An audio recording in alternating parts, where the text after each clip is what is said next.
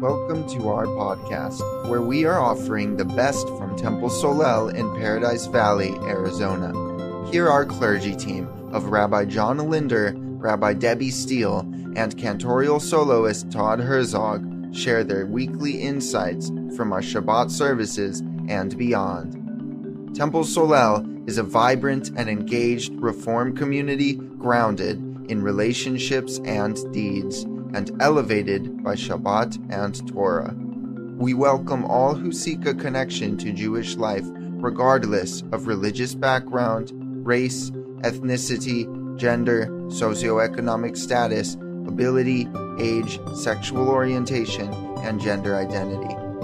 Don't forget to subscribe to get a notification for our next episode. Find more information at www.templesolel.org.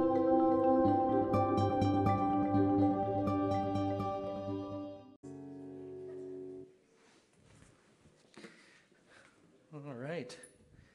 So I have the honor this evening of saying a few words about the Torah portion and reading a few verses from Lech Lecha. And I thought I could do that before we actually read. So I want to share a little bit. First of all, Shabbat Shalom, everyone. So I want you to imagine that you've worked hard your whole life. You have created this amazing career. You've had a positive impact on countless family members, colleagues, and friends. You have a wonderful relationship with your spouse. You're 75 years old. You're getting ready to enjoy your golden years in peace and tranquility. Then all of a sudden, you get the phone call from God. You have to leave behind everything you have ever known and go to an unknown place and start all over again. What would you say to that request? I can only imagine that most of us would be skeptical at best. So in this week's Parsha, Lech Lecha, we hear about Avram.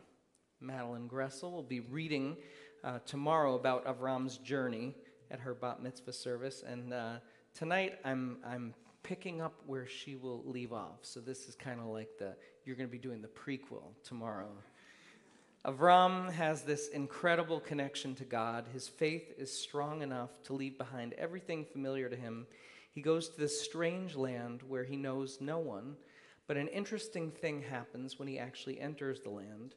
First, he encounters a famine in Canaan, and he's required to go down into Egypt to weather the storm.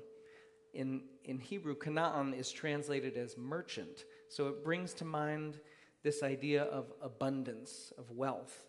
Mitzrayim, on the other hand, relates to a narrow place, a place of constriction. When Avram encounters a famine and he's required to journey into Egypt, this calls into question the abundance that God has promised to him and to his descendants. And perhaps this is why he encounters fear when he and Sarai are traveling into Egypt. He asks Sarai, when we meet the Egyptians, they will see that you're a beautiful woman. They will desire you. If they think you are my wife, they will kill me and keep you alive. Please, for my sake, say that you are my sister. So it's kind of this strange moment in Torah, but one of the amazing things about Judaism is that our prophets are real people with real flaws, and so we can relate to them. Just as Moses doubts his ability later on to lead the Israelite people, Avram is faced with this crisis of faith in going into Egypt. Now, King Solomon describes the Jewish people's relationship with God as that of both a spouse and a sibling.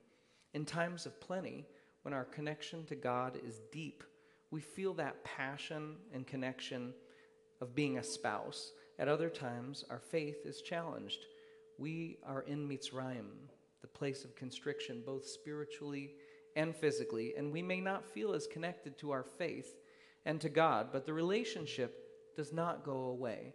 Our innate connection to God still exists, even when we are constrained and we're not aware of God's support for us. So, what can we do to continue that connection? Clearly, we need to look within ourselves for the answer. The name of the parasha is Lech Lecha, go to yourself. Just as when I have a disagreement with my wife, I need to look and see where I am misperceiving things, as clearly my wife is never wrong. Secret to a good marriage. Similarly, when we do not feel God's presence in our lives, we can look and see where we have closed ourselves off. What are the stresses that are causing us to shut down emotionally?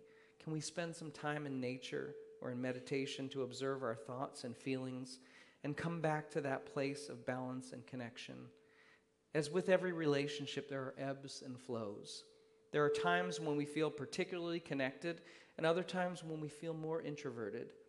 The challenge that this portion reminds us of is that even when we feel most disconnected, the presence of God is with us.